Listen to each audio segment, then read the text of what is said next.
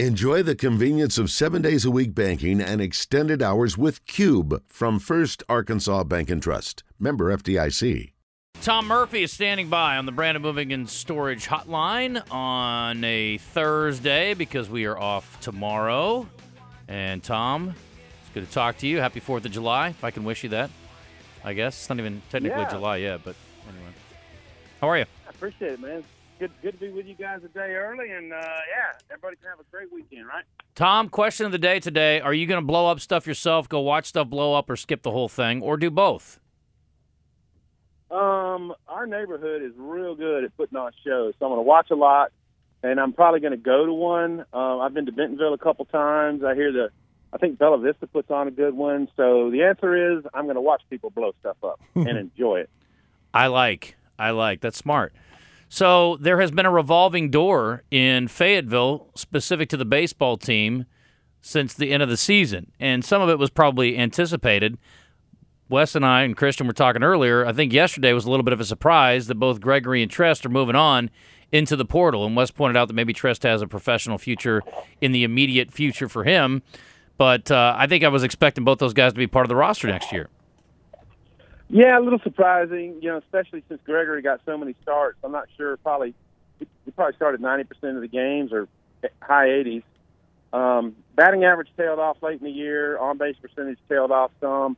I don't know if this is hey, I'm going to go find a place I can start every day, or it's I see what's coming on this roster and know that my playing time next year might not be as big. I'm not positive on that. I haven't had a lot of contact with the baseball since Omaha. I've actually had a few slow days. But, it's Dave Van Horn talks every year about roster management and how it's really difficult, and the portal's added another dimension to that. And so they succeed at it. They're good at it. But this is going to be a real challenge, a real poser for Dave and his staff to put together. And there's a lot of new incoming folks that are going to be good too. But when you only bring back one starting position player in Peyton Stovall, that's a lot of people to replace. So I don't think they're going to be picked in the probably top 3 in the West next year.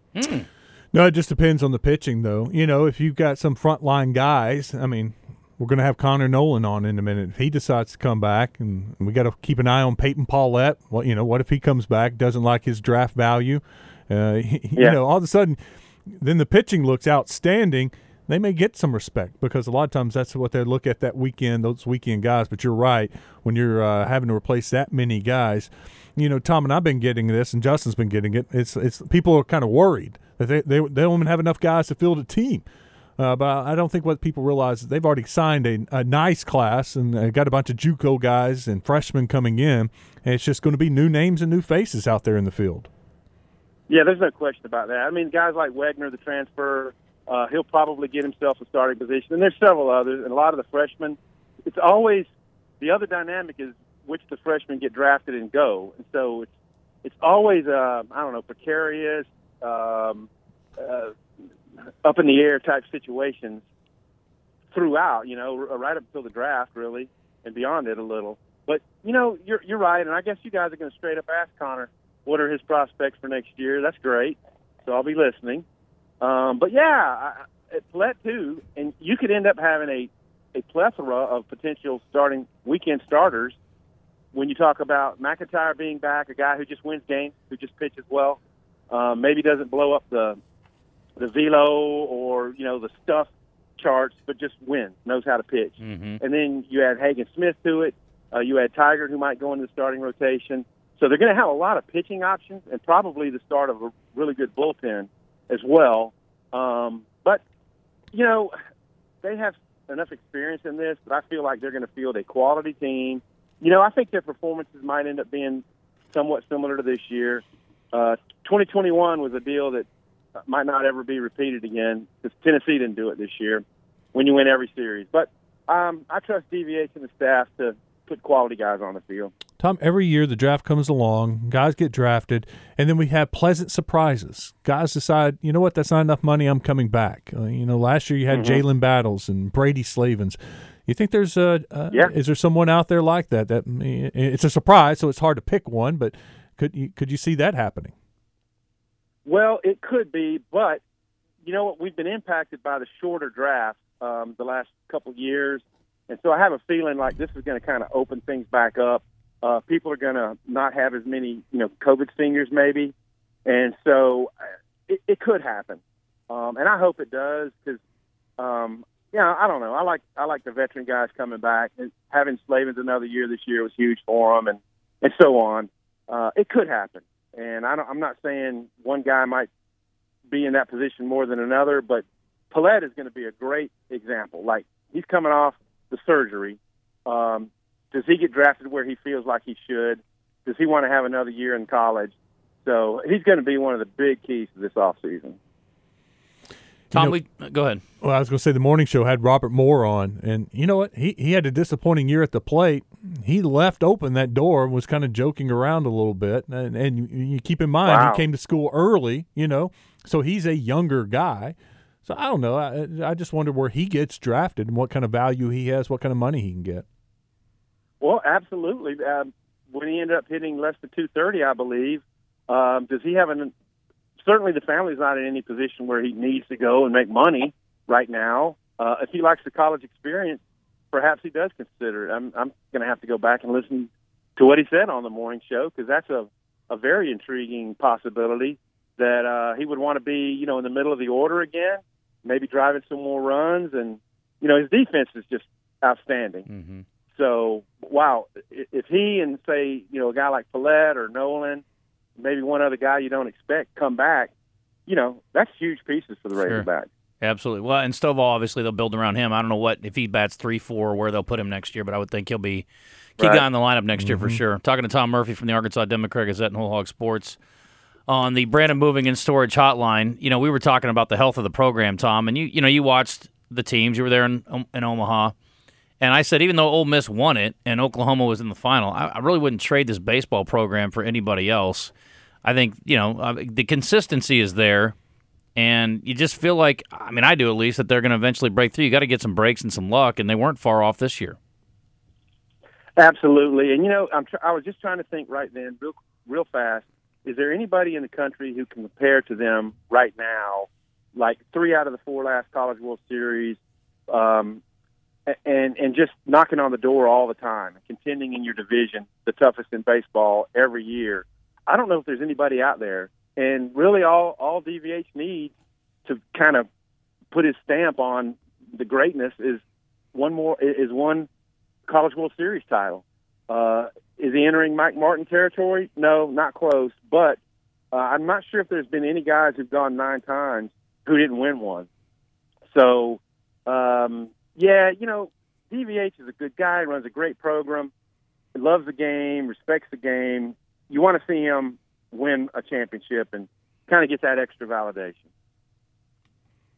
We had it was Justin. I don't follow a lot of fans on social media and Facebook, but apparently a lot of people already knew about Dylan Leach and his family's disapproval of how he was treated. Was that a surprise for you that he decided to go to Missouri? No, I've been hearing a little bit of that. Missouri probably could promise him, 90-something% chance to start at catcher, and maybe Arkansas couldn't do that. Look, he couldn't have realistically thought that he would start over Casey Opitz when he came early, and maybe Casey Opitz coming back, was a little bit of a surprise to them. And then you cannot expect that you're not going to get recruited behind, and you cannot argue that Michael Turner was a huge value and asset to this program this year. So maybe he felt like the cards did not, play out that he was going to be the starting catcher, or maybe, he felt like he didn't get enough playing time after the 5-for-5 against UCA, and decided to move on where he feels like playing time is closer to guaranteed. Yeah, maybe he didn't feel appreciated, and maybe a sore spot was when they went out and got Michael Turner, and they felt like that was going to be his job, and they went out and did it once. Well, they may do it again and go out and get another catcher, and here we are again this year. I don't know. It's hard to put yourself in their shoes and what they're thinking. Tom Murphy with us with the Arkansas Democrat-Gazette, WholeHogSports.com. He's on the Brandon Moving and Storage Hotline. When you look at DVH, you said something. If he would have and I hate to go back to that year, but if they would have won it that year, I mean, you think about it, he would have had his legacy already cemented, that he is out there as one of the greatest, and there's not much of an argument right now. Yeah, he would have, and, you just kind of hated for them that it was right there, for the taking. And honestly, I think Tim Corbin's got 2, and, Vanderbilt is up there, so I think Corbin would have to be viewed as, like, the highest achieving coach in the SEC right now. Mm-hmm. But if DVH had won that one, you could argue Dave's right behind him. Well, now Bianco has his own, and even though they've been a team of much greater postseason disappointment than the Razorbacks, they put it all together this year. And so if they continue to recruit at the level they do, and they continue to knock on that door, sooner or later it's going to come down, and they're going to come away from Omaha victorious. But I have to tell you, in the moment in 2018, that might be – there's probably a few football games along the way that they blew that stuck with me over the years. But that one really hurt because you had it. And if you were in that locker room and saw those players post-game, game 2, I did not think they had much of a chance to win the following day, and they did. I follow the guys on D1 Baseball, and they do a good job of, coaches' rumors and jobs that are open. I've been pleasantly surprised that I haven't seen Hobbs' name or Thompson's name out there. Yeah, the thought was that Nate Thompson might be in line for some stuff this year. And, it's not over yet, and he could be. But those are quality assistants. And I think Dave Van Horn would really like to hold on to him longer. But at some point, the guys make their own ways. Wes Johnson did what he did. Now he's back in the division.